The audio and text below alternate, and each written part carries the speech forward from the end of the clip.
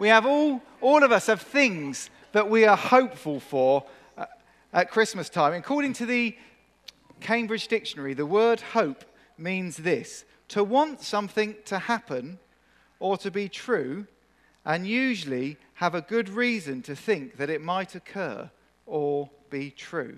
So hope is something that might happen, and you have sort of good reason to think it's going to happen. So if you're a Liverpool fan in the room, any Liverpool fans in the room, everyone want to admit to that?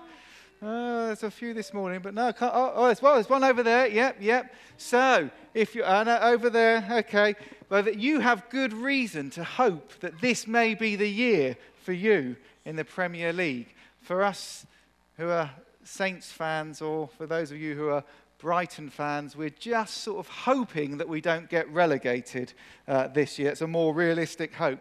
See, in the English word of hope, there's always a degree of uncertainty that the thing we hope for may not happen. So, chaps in the room, a Christmas present for your wife. Oh, it's not a certain thing that she's going to like your Christmas present, is it? It's a tricky thing for us chaps. You see, firstly, have we actually listened to what she has said? I mean, that's a big issue, isn't it? Secondly, have we picked up on the subtle clues given to us? Another thing we're not so good at. What about, have we got distracted when we went to the shops and actually ended up buying her something we want ourselves? Oh, the complete Marvel movie set. Maybe not a present for her. Even if you get into lingerie, that's questionable who that is a present for. Learn from this one, guys. And if this is you, this next one I say, can I encourage you just to give it to your wife or girlfriend as a present this week and go and buy her another one, okay?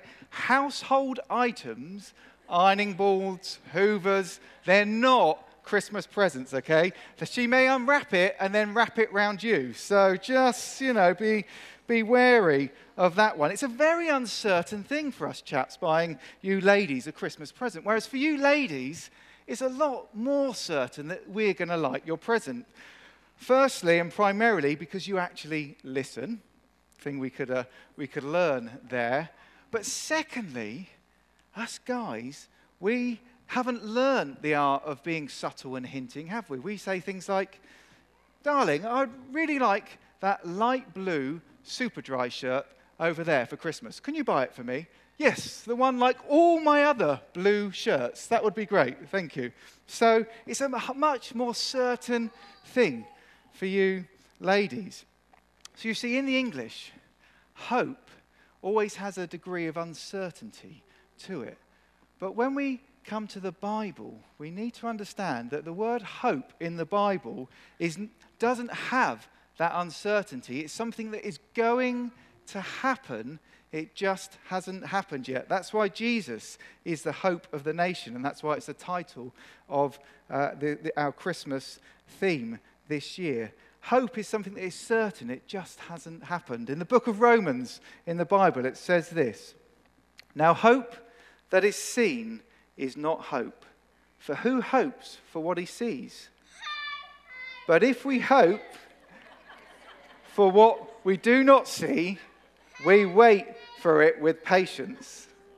Biblical hope is something certain. Someone's very excited about Christmas, as you can see here. And actually, we can all live in the hope that Christmas Day, it is coming, little one. It's coming.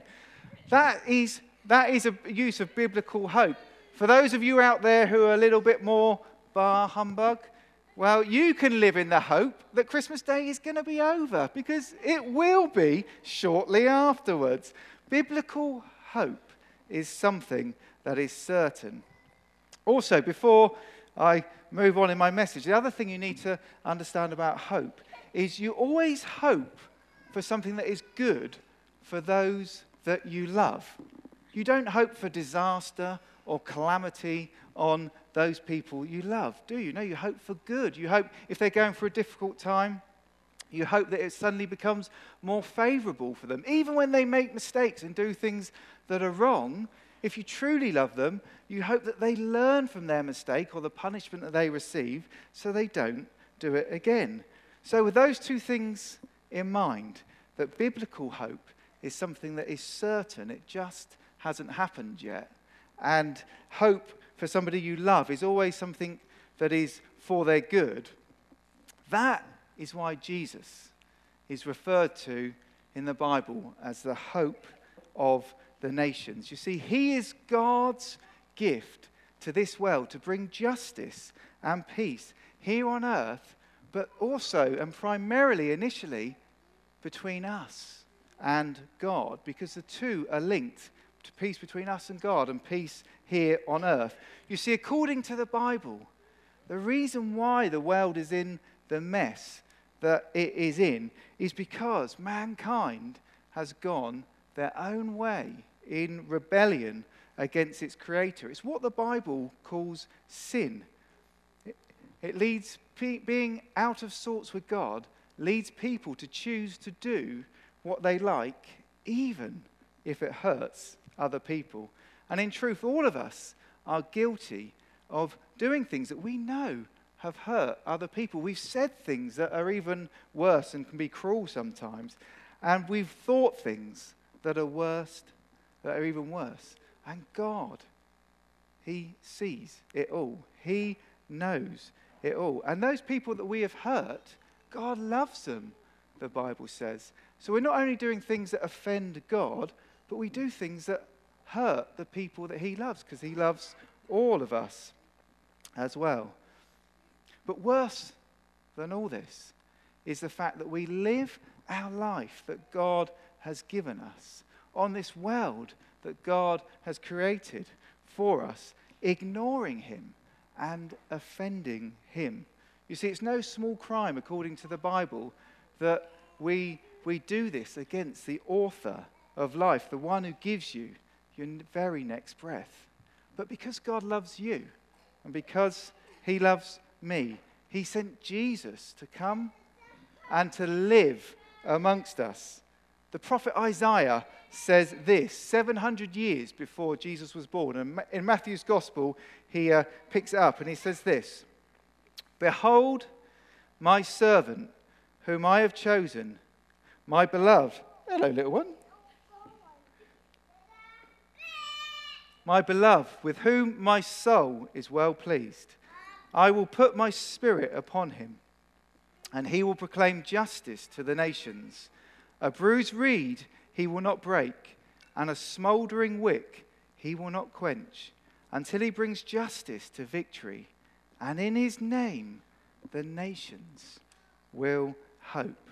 You see, God confirmed that Jesus was his chosen servant, not just at his birth with the angels and the wise men and all those things, but actually also as Jesus began his ministry, as he was baptized, there was an audible voice from heaven saying, "This is my beloved Son.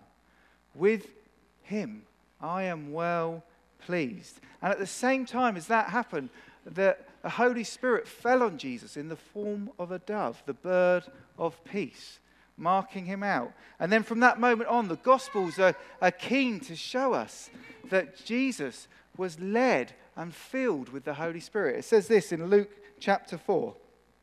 "Jesus, full of the Holy Spirit, returned from Jordan and was led by the Spirit." You see, Jesus is the one who God has sent to bring justice to the nations. He's the one that we should put our hope in. That baby born in a manger at Christmas time grew up to be a man who taught us what God requires of each one of us. And then more than that, he chose to go to the cross, to die for you and for me, so that we can get right with God. You see, God is a God of justice. And therefore, if he doesn't punish wrongdoing where he sees it, he would cease to be just. Just like a head teacher in her school, she has to punish bad behavior where she sees it. God, as creator, has to punish wrongdoing where he sees it within his creation. But in love, because he loves you. He sent Jesus to come and live amongst us. The only one who God could look down from heaven and say, with you I am well pleased. And then he chose to die on a cross so that when we put our faith in him, he takes on himself our sins and we get given his righteousness. All the things that we've done that offend God, all the things that we've said and thought that hurt one another, he takes that on himself. And then when God looks at you, he sees Jesus' perfect righteousness on you. You're acceptable in his presence and you'll be welcomed in the age to come as well. Jesus said this gospel, this good news, needs to go out to all the earth so that everyone has an opportunity to respond to it, and then he will come and bring justice on the earth. But in order for us to be included in the perfect age to come, we need to have surrendered our life to Jesus first, the very person who gave his life for you. That's why he's the hope of the nations. And that's why the Apostle Peter can say this. In Acts chapter 4, he says, "And there is salvation in no one else, for there is no other name under heaven given among men by which we must be saved." He is the one who conquered sin and death. And so he is the one who can give you a hope that means that you can conquer sin and death as well and have a hope that goes on to life eternal. That is the certain hope that we celebrate at Christmas time, born out of the love of God for you and for me.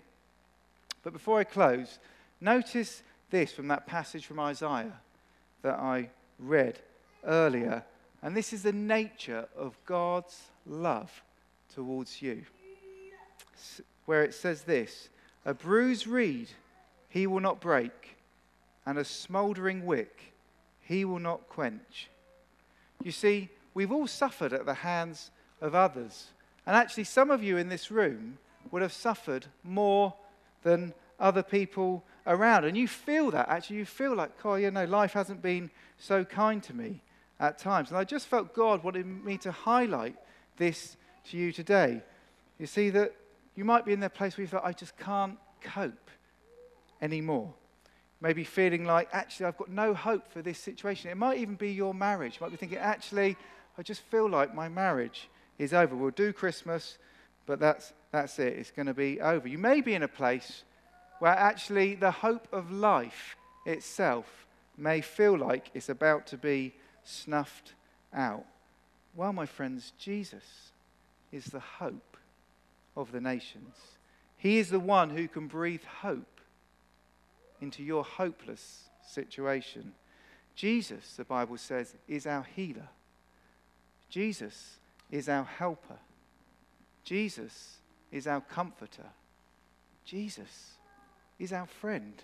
He's the one who wants to come alongside you and help you. If you look to Jesus, he can make you whole again. Just like a flower needs the light of the sun to shine upon it to live, our hearts, the Bible says, needs the light of God's love to shine upon it in order for us to truly live. When you surrender your life to Jesus, he will give you, the Bible says, fullness of life that overspills into life eternal. And you do that, firstly, by recognizing your need for him and the fact that you can't please God by yourself. And then secondly, you do that by praying a prayer of forgiveness and surrender to him, which is what I'm going to close this message by doing. So can I just ask you all to bow your heads and to close your eyes, because it's primarily between you and God. And if you're here in that place and you want to give your life to Jesus, you want to receive that hope of the nation, you want fresh hope in those situations that I highlighted, then just pray this along with me. Heavenly Father, thank you for loving me enough to send Jesus to die for me. Please forgive me for ignoring you and for all the things that I have done that offends you. through the power of your Spirit, help me to know your love and to live the rest of my life for you. In Jesus' name I ask this. Amen. Amen. If you prayed that prayer, can I encourage you to either tell the person you came with, if they're a member here, a Christian here, or if not, we want to come and see me. We have some of these Why Christmas leaflets to give to you. And feel free, as any guests here, to take one of these on your way out as well. It explains a bit more of the Christmas message.